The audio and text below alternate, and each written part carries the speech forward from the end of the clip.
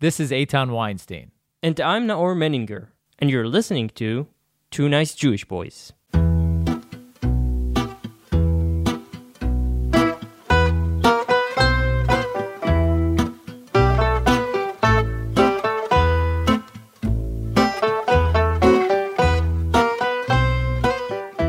Today we want to take a glimpse into the modern life of Haredi women in Israel. As we've all come to know, the young Haredi Israeli scene has been showcased in popular shows like Shtisel. However, as modern lifestyles present an array of challenges, Haredi women are also burdened with difficult choices between pursuing a career or starting a family, studying for a degree, and navigating the unique Haredi dating scene. Our special guest today is none other than Efrat Finkel, a prominent Haredi journalist. With a rich background in reporting on various topics, Efrat brings a unique perspective to the table. As a member of a family of rabbis, including Rabbi Haim Ze'ev Finkel, head of the Talmud Yeshiva in Tel Aviv, and an overseer at the Mir Yeshiva in Jerusalem, her life is a bridge between Haredi and modern lifestyles. With an impressive resume, including reporting for prominent Israeli outlets such as Walla, Channel 20, now 14, and most recently Channel 13, Efrat has made a career by breaking barriers and glass ceilings. Coincidentally, she is also the first Orthodox Haredi woman to appear on our podcast. Yeah, hey. We couldn't be more thrilled to have her on the show today as we explore the challenges and triumphs of young Haredi women in Israel. I had to ask you, first of all, thank you so much for joining. Oh, thank you. Why do you laugh? Do you not see yourself as I love it. Okay. So many compliments. I never heard so much. So what do you think about the reforms in the... No, it's a joke. It's a joke, guys. We're not talking about that because we did we had so much already. We did 10 episodes about it, so no. It was a joke. Let's talk about... we might... Don't completely rule it out. We might touch on it. But where should we start? I want to...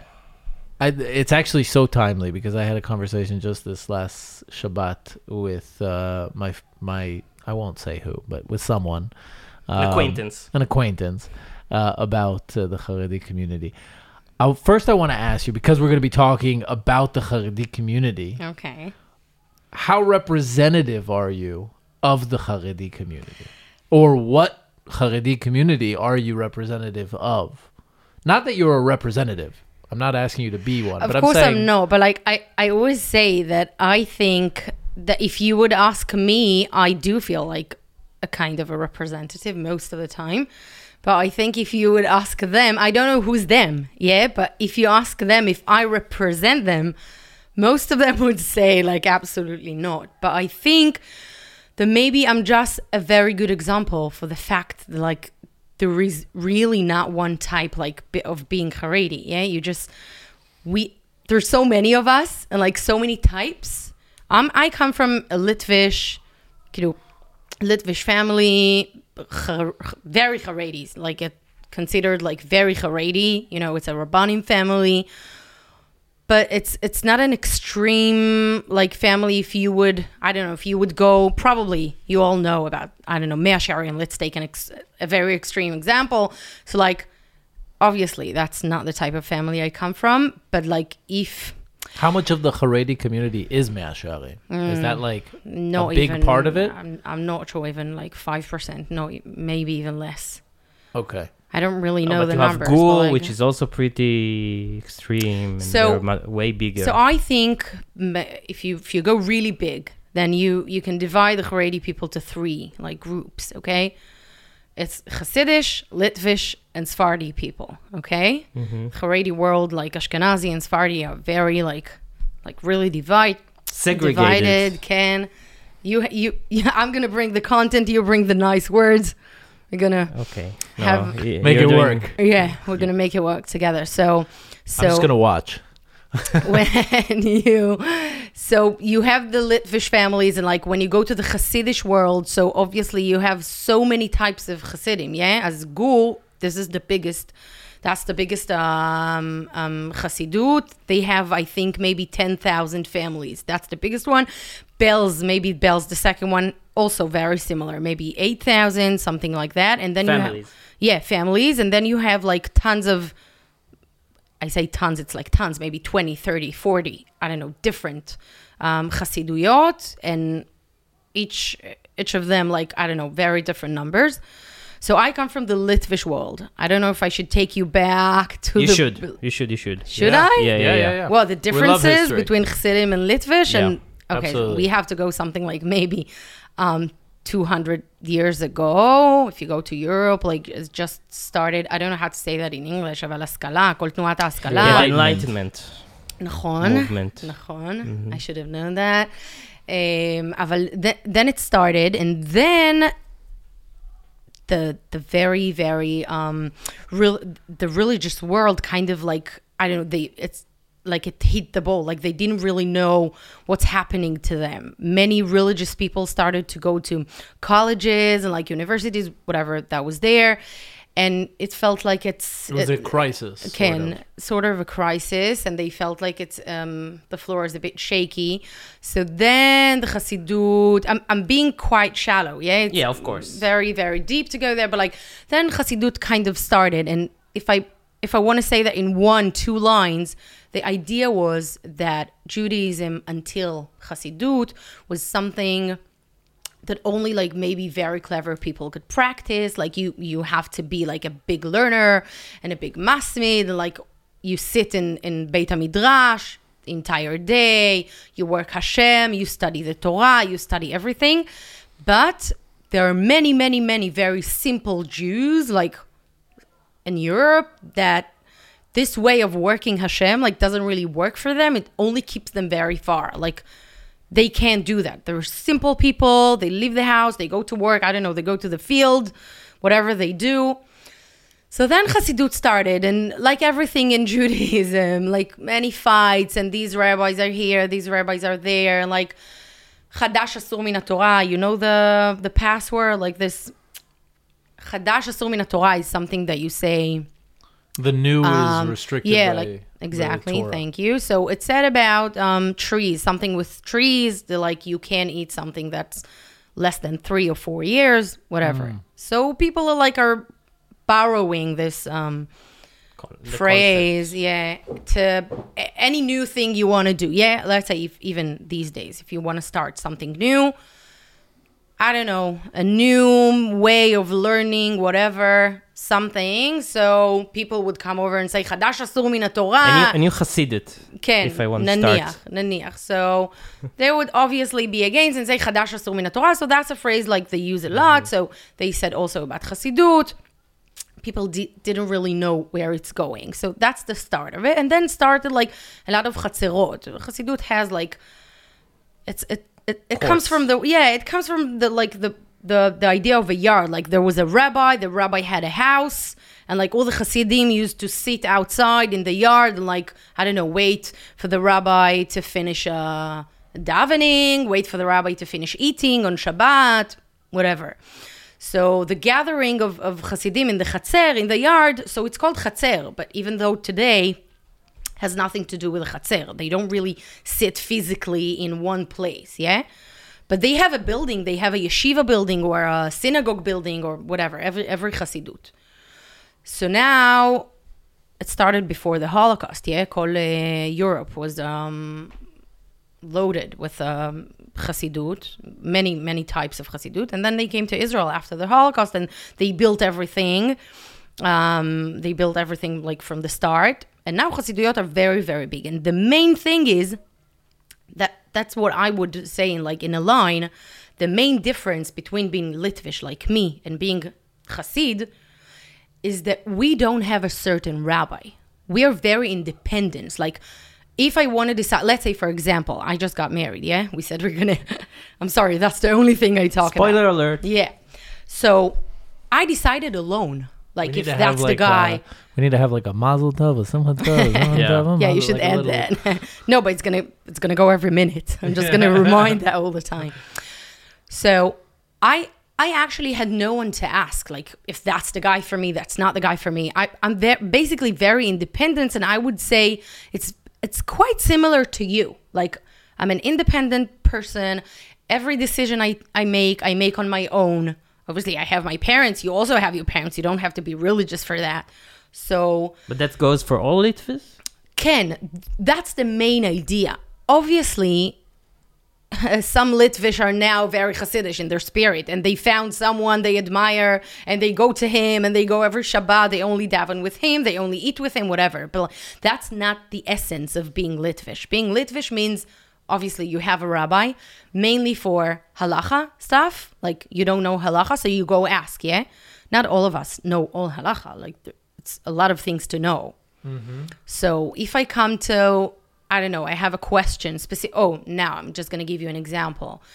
We rent an apartment, and it used to be an Airbnb apartment, meaning a lot of people used the kitchen, the oven, many stuff. So we wanted to ask the Rav how exactly we have to prepare the oven to our use, because maybe it was milchi in it, it was fleischig, it was everything together.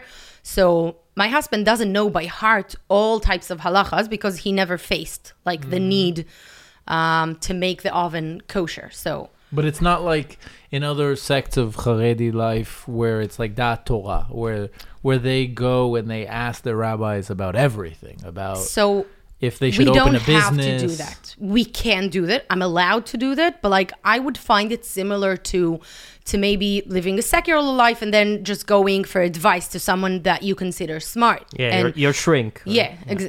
And how many? So obviously I can't really compare because it's not a shrink. It's someone you go to and you believe that he has a special sight and he really sees things that you can't see because he is so deeply in Torah, and like his whole vision of life is way more clear than what I can see and what like you can see. Maybe it's very hard for me this to compare, but yeah, that it might be a good example. Like I would find a Rav who I find an extremely clever person, an extremely tzaddik, I don't know, has a very bright vision, whatever. Then I can decide I want to make this person my Rav, and I can ask him whatever I want, but I don't need to. Mm-hmm. And we don't really have this culture of asking everything. It's more of a belief that like you have the Torah and like you have to study and you have to know what to do.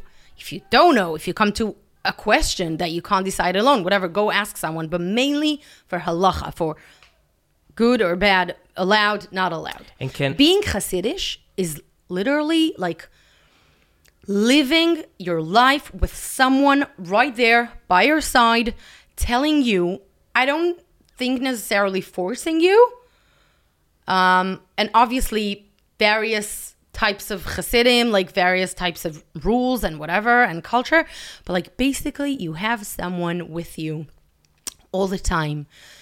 If I would be Hasidish when I was 18, you become 18, then a name of boys come up. You can go to the Rav with like 3-4 names, and the Rav says this one. And the Litvish and Hasidic communities don't really mix.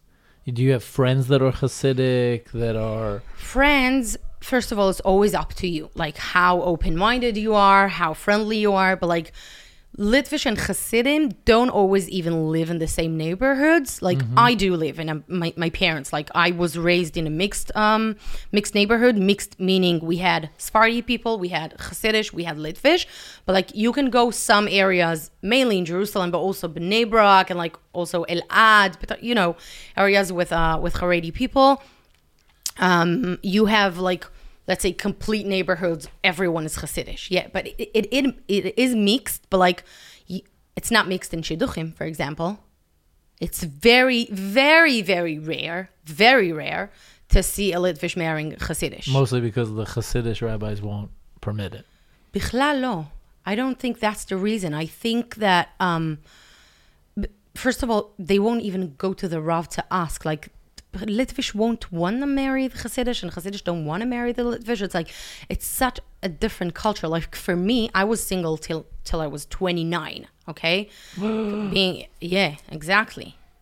It's even better than the Mazel Tov sound. Like, it's the exact sound of like, being 29 and a single Haredi. It's quite a rare thing. It's less rare these days, but whatever. It's a big problem. And I would never consider dating someone Hasidish. What about Mizrahi? Closer. I could have married a Mizrahi. But how would the family, maybe not your parents, but the larger family, let's say, how would they react to that? People can ask, like people can say, wow, I don't know if they would ask, but like maybe if me at the age of 30, I would marry someone Sephardi, like they can understand, okay, she because waited. It's a compromise. Yeah. But if it was when you were 20? It wouldn't happen. It wouldn't happen, I'll tell you. If I would be like a modern girl, maybe walking, I don't know, getting to know boys by myself, like doing what I do it today. But today I'm very mature. But like if I would do, when I was 18, 19, I would go out, drink beer, go to bars, like with my friends that are boys. Like it just doesn't happen. Like I didn't have any way to meet a Mizrahi guy. Like where would I meet him? So maybe tell us now that we talked about how we want to kind of understand the life of tell us how you met your husband, can you? And sure. How that kind of, so how it came to be. It's a very, it's quite a boring story, but it's funny because I was, again, I was 29. I went through so much and I have the weirdest stories about how I met guys. And this was in America, in Miami, when I was at a trip, whatever. My husband was just a shidduch. Like, that might be an interesting fact because his sisters followed me on Instagram. So they got to know me and they knew me for like maybe a year or two before we dated. And like they told him, okay, that girl, like she's right for you. But then he didn't want to date me because I was on television and whatever. He's like just a yeshiva guy. Why would he think about it?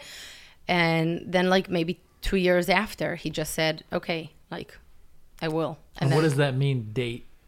Like what Wait, he hit you up on Instagram or what? No. He doesn't have Instagram. Okay. He doesn't have Instagram. He only watched DMs. He only watched me like on his like siblings' phones. Like they used to show me to him. Okay. But then it was just a shidduch. Like it was a regular shidduch. Like he called his sister is friend with my friend. So she called my friend and said, hi, my brother want to date Efrat. So she called me and said he wants to date me. And that was it. But I think your question is a very good question because everybody says, what's a date? So that's also very different between the Litvish and Hasidish worlds. And this is one of the biggest, we say machloikes. I don't know how to say this in English. Divide. But disagreements maybe. Like most of Hasidish people, first of all, they get married very young. And I don't want to be too harsh. I don't want to say that they don't have a choice because I'm sure most of them do have a choice. But like you basically, the parents do all the work. Like they can do like try to find out details about you for maybe a month, 2 months.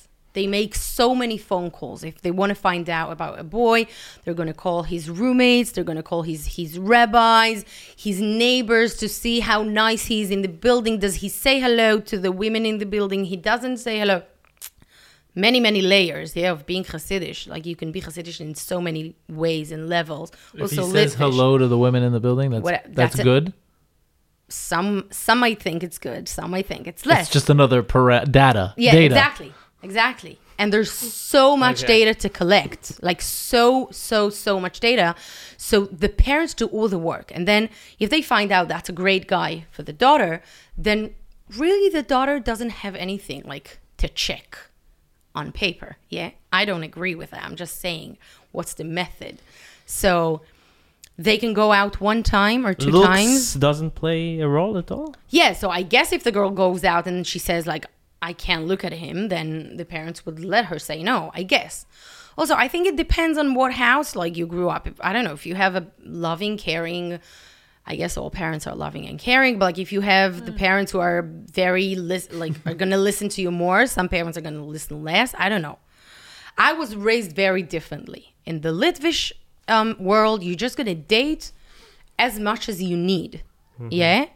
I dated my husband 4 times. And I was 29, meaning most of us are going to get married quite soon. Yeah, it's very rare to go out for like months. It doesn't happen. But like like You went on 4 dates with your 4 husband. dates. Okay, so again, we got to go back. What's a date? How long was the date? Okay, so the date for a Hasidic world usually happens at home. The boy comes over to the girl's home. They sit in the living room. They give them, I don't know, an hour and a half. And then whatever, somebody's knocking on the door, telling them they have to go. Some get engaged that evening. Like Isn't after that one problematic, though, to be in the same room in a closed door? No, because so many people are outside. Like It's about, okay. they so- can, the yichud, halacha, like if you can be in one room or can't. So one of the netunim, no Well, makor, parameters, if somebody can open the door and come in or can't. Okay. So if somebody can come in and Okay. open the door at every minute, then Yeah. it's not. But a this is the Hasidic so that's world. the Hasidic. You're So the Litvish. Litvish world, the world that I come from, the parents are obviously going to find out. They're going to do the phone calls, but they're going to do the phone calls for 2-3 days just to find out that it's a nice person, that everybody say nice things about him. But then it's basically your decision. And like you can go out if I would give you average of our house, like we're 5 married already, so I can give you some average. I think maybe average 8 to 10 times that we went out together. Dates? Yes, and this could last. Amongst the 5 children. Yes. And they're I all think married. average. And on average, they went out with their spouses before the marriage. They went out 8 to 10 times. I think I can say that. So you were quick. I'm very quick. Okay. I mean, And I was for the someone so oldest. slow who took it she was quick. Yeah, I was also quick for being 19. I mean, even if I would be 19 and meet my husband and marry him, like get engaged after 4 times, my parents would say, "Are you sure? Like you don't need more time?" Like there was really no pressure at most houses. Yeah, Wait, but I'm I'm saying so something curious. that's very- What's the date? Okay, sorry. Yeah, You guys go to a so restaurant? The date is for us. You go to like a I can say synagogue? that it's a very. No, what would we do in a I don't know. I'm just throwing out like the preconception. So you know, when you were younger, the date is a hotel. Okay. Lobby. Like No- lobby. a lobby. Okay, I was like, wow, not a hotel that's, room, yeah, obviously. That's a curveball. A lobby, and like so many rules. I can't tell you all the rules, but like if you're very shy, then you're only going to drink water at the first date. Like only maybe third date, when you feel more comfortable, then you're going to go eat something. Like I obviously ate on the first date because I was very comfortable. But like, so there are really not so many rules. Like the rule is like to be very polite, the first, second date, and then third date, I don't know, you go for a trip. Like you go to the zoo, you go to the safari, you go to do something together, But like arts and crafts. movie? I don't know. Not a movie. Yeah, public No. place. Public It's place. not a bar or a club or anything Never. like that. A restaurant Yes, can be a first date. very rare. Depends. 'Cause it's My too age, intimate. Yeah. My age, yeah, because it's too. I don't know exactly how to explain. But like, Coupley. maybe too Romantic. like chilled, to maybe romantic, maybe too close. I don't know. Maybe you have to feel Too quite intimate. That's maybe. yeah. I think you have to feel quite comfortable with the person you go to a restaurant with, and there's something in a lobby that's more like polite, formal. So like maybe third date is going to be less formal, and then you can eat and whatever. But like really, there's no amount of dates you can go on, and there's no really rules to where you go. But it's probably frowned upon if 2 people are dating for 2 years. No? It's not going to really happen Yeah, that's what I'm saying. Because you it's can do outside that. of the norm. because you can do that. Meaning you don't date for 2 years. If it's without important for you to be shomer nagia and like do everything by halacha, do everything like the right way, what we consider the right way, you can date someone for 2 years. Also, you don't really need that. You don't need that because the way we look at marriage is so different than the way the secular world looks at marriage. And like, Shomer Nagia, by the way, guys, is for those who are either not Jewish, or means you're not allowed to touch the other sex before marriage, thank you. right? Nachon? Yeah, it literally means like keeping touch. Yeah, Yeah. most religious boys and girls, they get married, they touch each other for the first time, Yeah, like at the yichud room, at the Yeah. wedding. A yichud room is like the room where they meet each other for the first time at Yeah. the wedding. And It that's for actually the first happens? time. Oh, happened to me. Yeah. Really? It even happens in like non-Haredi weddings. Some people have like a traditional kind of yichud room. Yeah. Even like traditional Jewish weddings sometimes have it. Mm-hmm. Like my buddy who's not religious at all, they had a yichud room. It's just like, sometimes it's part of like the traditional Jewish ceremony. How traditional you are, how sentimental, I don't know. Yeah. How much your parents are involved, how much they're paying. Your second date, where did you go with this guy? So me and my husband, we only go to eat. That's the only thing we do. So we only went to restaurant, and then the restaurant, I don't know, kicked us out maybe 11:30. So then we just sat in the car till like 5 in the morning. And how did you know he's the guy for you? I don't know. I feel like a cliche, but like, first of all, like when you know, it's like something that you can't really explain. But if I want to be, if I can try, like, I don't know, maybe to explain, it's that, first of all, I liked everything he said. Like, before I even had You can feelings, say he was hot. It's okay. He still is. But it really wasn't the reason. It was one of the reasons. But like, I think this is what helped me, by the way, get married, like get engaged by the 4th date. Because people say, oh, you're so childish. Like, you did it like as if you were 19. But I think that the reason we got engaged for a date 4 is because we weren't behaving like we were 19. Like, everything was so on the table and like so open. And like, I had a big experience. Like, I went out with, I don't know, 40 guys. I never counted, but like something like that. So I think you become very, I don't know, you just realize so fast. You learn like, about yourself. You know yourself better. Yeah, that's one thing. That's very important. But also, like, I think you learn how to get out of the person, like, very quick, like a lot of information. Like, if in the past it used to take me 5 dates, now I can have a half hour with a person and like just ask the right questions and see the way. Anyway, my husband, just besides the fact that like I was sitting in the car and he just knocked on my window and said, like, he tried to be like, you know, like, what's the word? He tried to be like strict with me in a funny way and said like, you have 8 minutes, but like, he was so sweet. And I was just like melting in the car. Like, who's this sweet guy that just knocked on my window?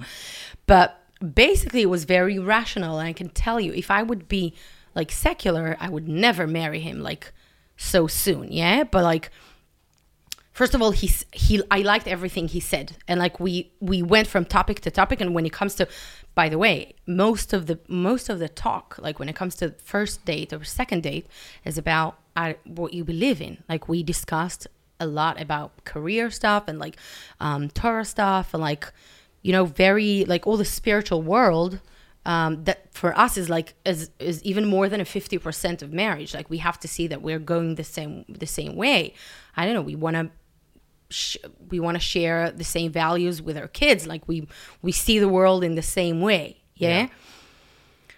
And which I guess in previous days, for some men, it would be an issue that you have such a prosperous career. I think that it looks like that from the outside, but like, I had many Haredi guys that wanted to date me and weren't scared and didn't care. Maybe there was one point that could be relevant is like, in the Haredi world, there's also the Bichlal, I think the religious world, there's a big value of being like gentle and edel and like not being so loud. And that's something that maybe television doesn't always like go together. So I think most of the guys who dated me wanted to see that I can be shy sometimes and I'm not this maybe avatar, I don't know, persona that you see on TV. They wanted to see like that I'm a nice, sensitive, feminine girl. I would say that. I think in the secular world, there's more place today to women that are not feminine in the traditional way. Yeah, I don't know. They could be feminine in many ways. Yeah, and you have all type of guys, and they can like all types of being feminine. So this is maybe one point that I felt that in the religious world, I still have to be feminine in the way they know. Do you feel that because you're more of a worldly Haredi person, right? You probably meet people of all walks of life, and you work in the media and in the news. Come to podcasts in Tel Aviv. You come to podcasts in Tel Aviv, and you drink a beer, and you hang out. And do you feel like that life has influenced you, has influenced your outlook, and has maybe pulled you slightly away? Meaning, has fulfilled the fears of Haredim, of the Haredi world, meaning pulled you away from it? I wish I could say no, but yeah, I think that's inevitable. Like, I think that I'm not sure that I'm the exact good like example, because I'm very strong. Like, I just have this type of personality that I can hang like around with like many secular people, and they laugh at something religious, and I feel very proud that I'm religious, and it's not going to make me weak that maybe you make fun of me. Not you, obviously, but like people that are not nice, yeah? But I promise you, it's very hard. It's very, very, very hard to be like out there and see how fun it is on our side. It's fun, but it's also empty. I mean, I've had I don't want to be like I'm a nice person, yeah, but like listen, I know you're fun. I chose my husband, who's a yeshiva guy, yeah? Mm-hmm. And I was 29. Nobody forced me. I went through so much. I met guys like, you know, some way more religious, way less religious than I was. You know, you grow up, you see many types of guys, many types of people, and I still chose the exact guy that my parents would want me to choose, and the exact guy that I would choose when I was 19, 20, before I got to know the world. This is very rare. I don't want to say that as it would sound like, oh, I'm so special. Not in this way, bichlal. Just that I knew so hard. Like, I knew for a fact, like, who I am and who I want to be. I don't know how to say this in a polite way, but like, I always felt like you are not selling me anything. You know, the maximum you're selling me is fun. Because all the values that I can hear about whatever, democracy, whatever, give all examples you want to give, yeah? I don't need the secular world, like, but don't you to think, get like, to know those values. A woman with a career who's independent and strong is a secular value? It's not a Haredi value. And the basis of it? Yeah. Of course it is. But like now, so you're living the most one of the most important aspects of your life. We don't see it as a secular value. We just see it as life as it is, and this is a very, very Haredi perspective. We just see life as a practical thing. We always do what's practical. Like, if now it's practical to go out and work and become successful and provide to my family and bring money and whatever, so that's the right thing to do. We don't see it as a value that we took from the secular world, because also we do it very differently. Like, if you go talk to Haredi women, they can be so smart, and like they so successful, and they work, I don't know, the engineering and programming and everything, but still, like, career, I don't want to speak on behalf of all of them, but like career most of the time was be on second place after husband and kids. Like, it's never the same. Yeah, it's also for secular women. We never seek money for money. Mm-hmm. You seek money to have a healthy home, to be able to provide your kids like mental and physical wellness. Like, that's the reason you want to have money. You want to have money that you could have good life, and you could give tzedakah, and you could do tons of like chesed. I think that's true also for most secular people, you know. It might be true, but it's not necessary. They want to take care of their children, their grandchildren. That's like I think.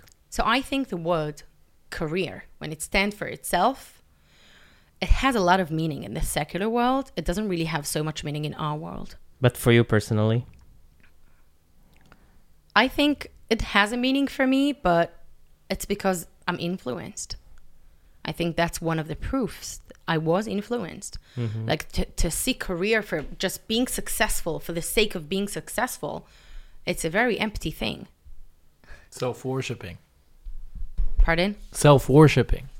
in a sense. It's like we live a life of like, I hope it doesn't sound like that. I come from like, I look down on something, not the point, yeah? But like, we were raised in like, life is like, it's very short, yeah? You live it, I don't know, 80, 90, 100 years, and then you go somewhere else. And like, it's like a train journey. I don't know, something like that. So everything, also I have this question when I am like, working and Baruch Hashem successful, but like I have those thoughts all the time. Am I doing it for the right purpose? Am I using my power in journalism to really do good? Like I have this conscious all the time.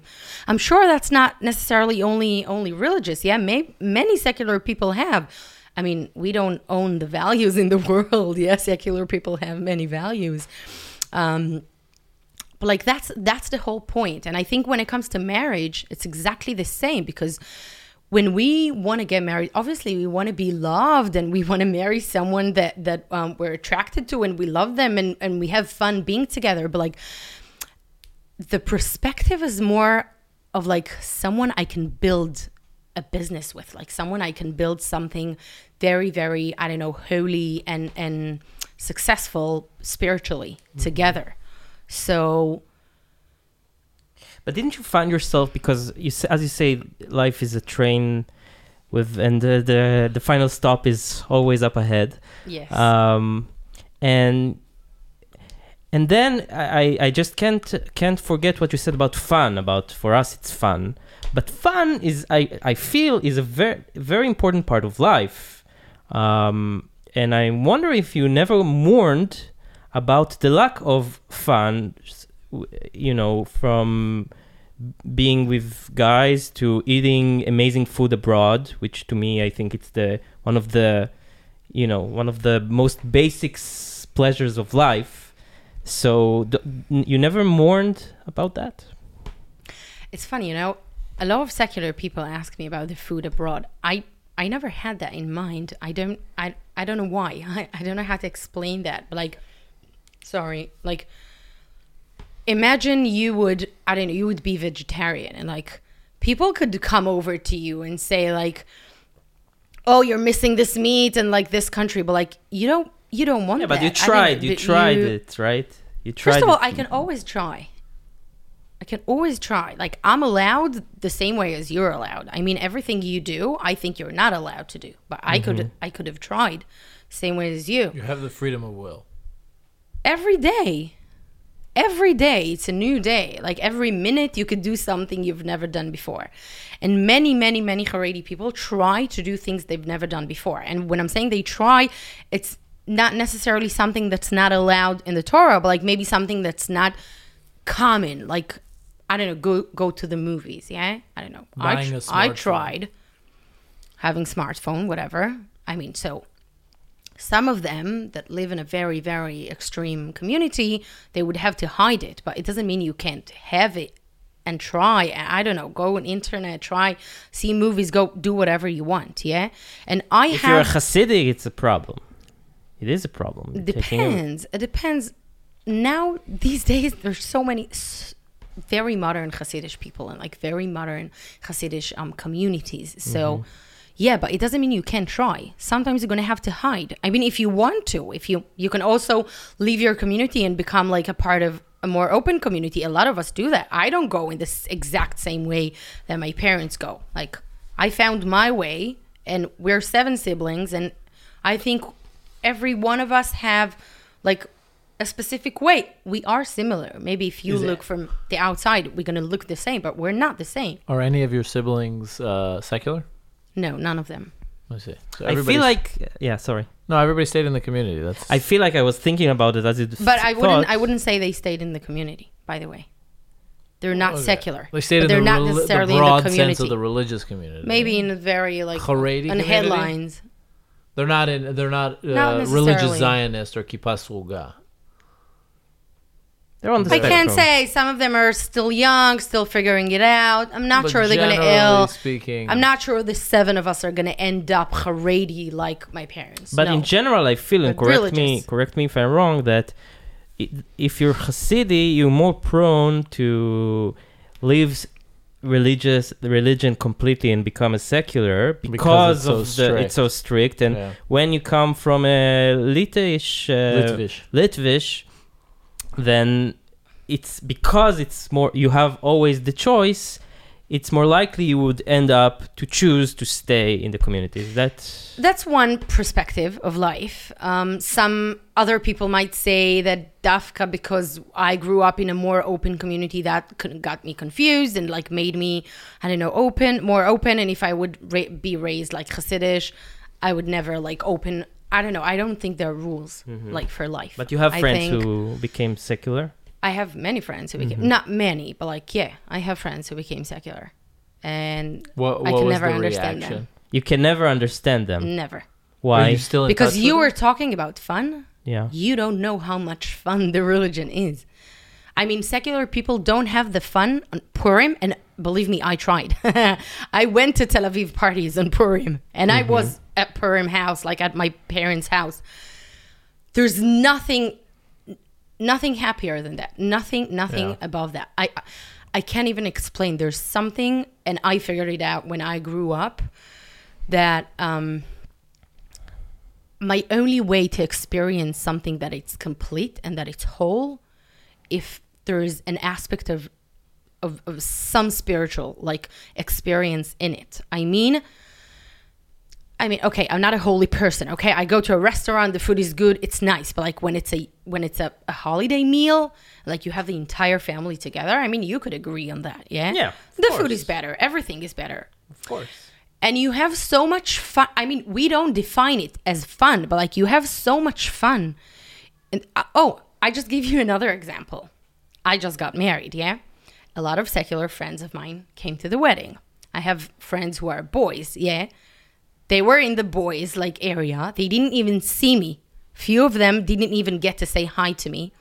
They sent me messages after my wedding that it was the happiest wedding they've ever been to. But it's more than that. I mean, that's amazing. And they were dancing till 2:00 at night to the Hasidic music. And it was something I'm not objective. It was my wedding, yeah? But it's not my only wedding that I'm talking about. It's not the only wedding. It's so happy. I can't even, it's something so holy and so sweet and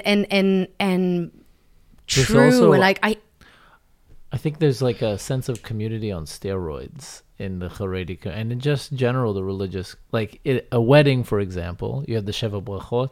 It's like, you don't have that in the secular community. You have 7 days of like wedding. So you have the wedding, which is the amazing. And then every night you meet friends from different, days. and like every night of the Sheva Brachot, someone else is doing the Sheva Brachot for you. So cousins from this side and then cousins from that side, and like, I don't know what. I'll give you another example. I was very independent. Like I left my parents' house like 3 years ago. I was 26. I used to live alone, like everything. And I had quite a secular life, but I was keeping Torah mitzvot. Like I had a very secular culture, but like keeping Torah mitzvot.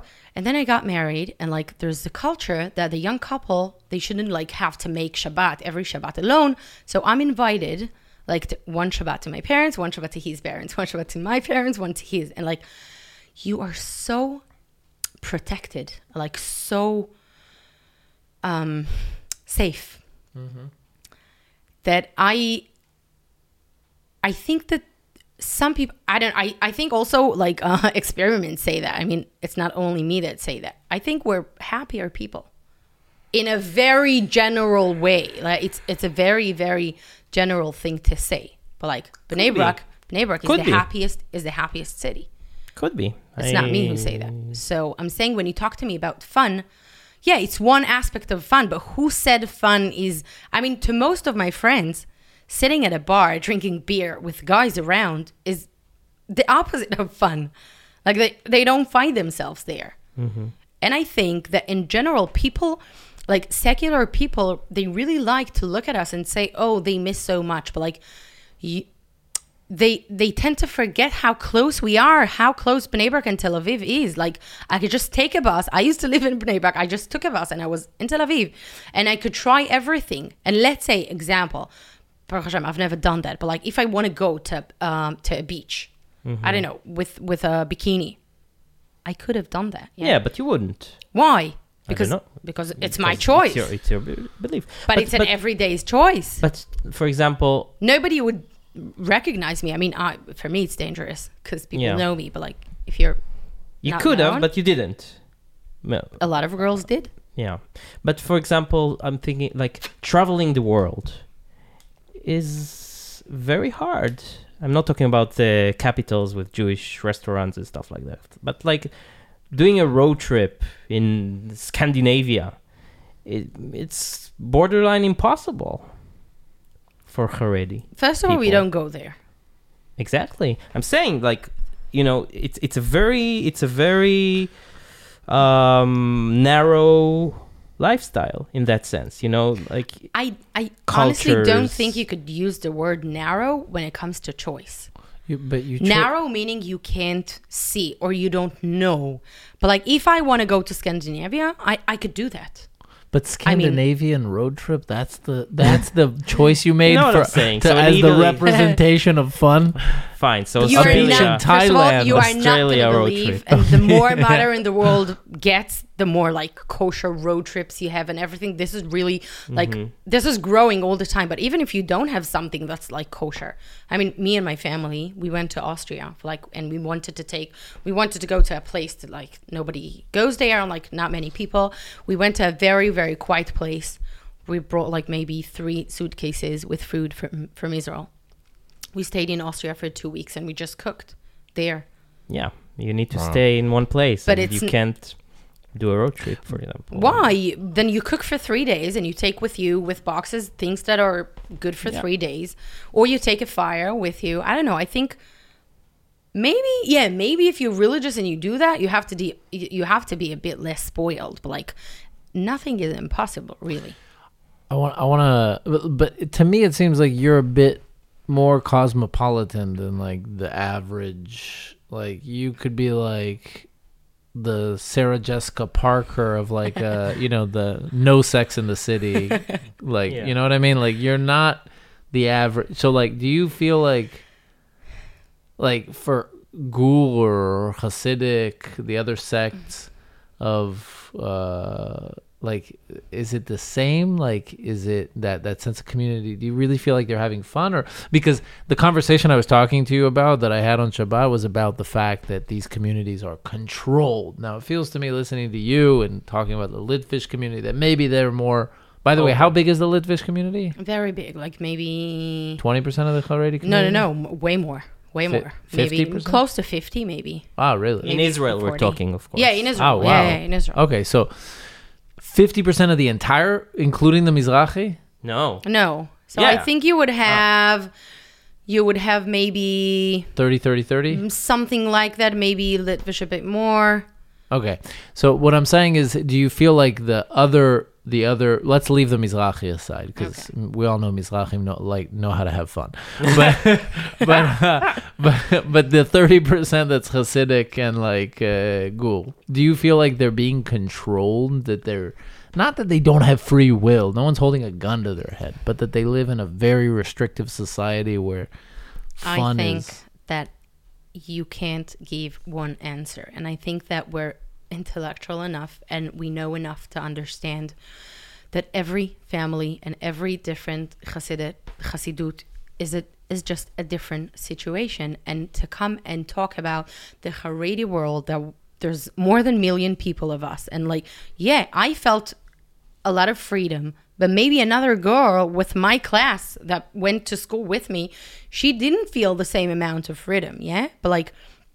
No, but you're Litvish. I'm talking about the... So some of them are with a gun to their heads and some of them are not. And I can't speak like, on behalf of them. But also, I think that's the most important thing to understand, that we can't talk about them as a one person. There's so many of us and so many of them, because Hasidish are them to me. Yeah. Almost same way as they're them to you. We're very far and we disagree about so much, yeah? And I think that in the Haredi world, you find everything. Yeah, obviously you find people that live with a feeling that they have a gun to their heads. And like, obviously most of the people don't, yeah? But I feel when you look at me and you say, oh, obviously you're so different. I'm not so different. I'm the only one you meet. I'm the only one you know. Like if you go to my school and I had in my class 50 girls, I'm telling you, at least 20 girls out of them, you're going to have such a nice worldly conversation with them. And I feel that I'm quite confident to say that most of them live the religious life out of choice. And when you, not you, okay? It's also not nice of me to see the secular people as one person, yeah? But I get that feeling so much that secular people feel as they got it, like they know how we figured out life. You figured it out. And we do things because we grew up like that. Mm-hmm. But you chase money, whatever, because you grew up like that. And she chases fitness because she grew up like that. And she chases academy because she grew up. I don't know.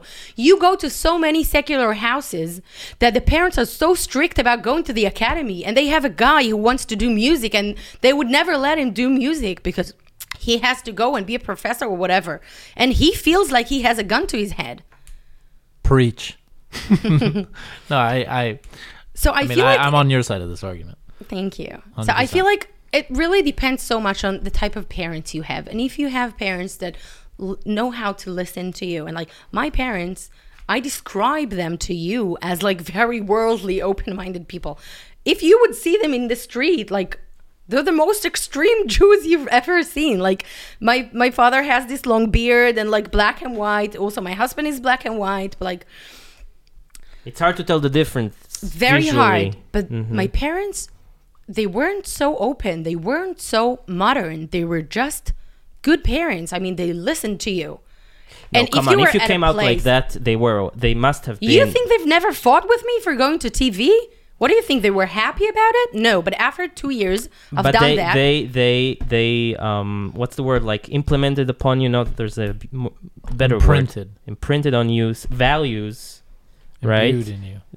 That made you as you are. Just gonna keep spitting out They wouldn't synonyms agree with what you said. I mean, I agree with you, but they wouldn't. They would say, Ma pitom, she went all opposite than what we said. I think deep she down just went in such a different direction, but we love her because she's our daughter. That's what they would say. Mm-hmm. They never imagined they would have a daughter on TV. It's bemet, unpredictable. We don't have much time, but there's one question I have to ask you. When you have children, Bezat Hashem, and boys, would you like them to go to the army? Oh, just what I was thinking about. Such a sensitive question for like 5 minutes we have. I'll try to be short. I think, first of all, the situation with the army is I don't know. We're going to have to figure it out one day. I don't see it keep going this way. But first of all, I want to say that the situation, that it's an unfair situation, has nothing to do with Haredi people, because we never said to every mother, I don't know, you have to send your son to the army. I think Haredi people just believe that it should be like maybe United States, yeah? Okay, so you can ask whatever, how are we going to do this? But I think, I mean, if you go back to the Tanakh days, yeah, in the Navi, Am Yisrael had to fight their enemies. So it says very clear, like who goes to war and who stays. Whatever, there are many rules, like if you're very old and you're ill, you stay home. If you just got married and you still don't have kids, I don't know, Shana, the first year or something, you stay home. So many reasons. All the rest, go. I mean to say, I don't think that we have a problem with, I don't know, fighting and going to the army.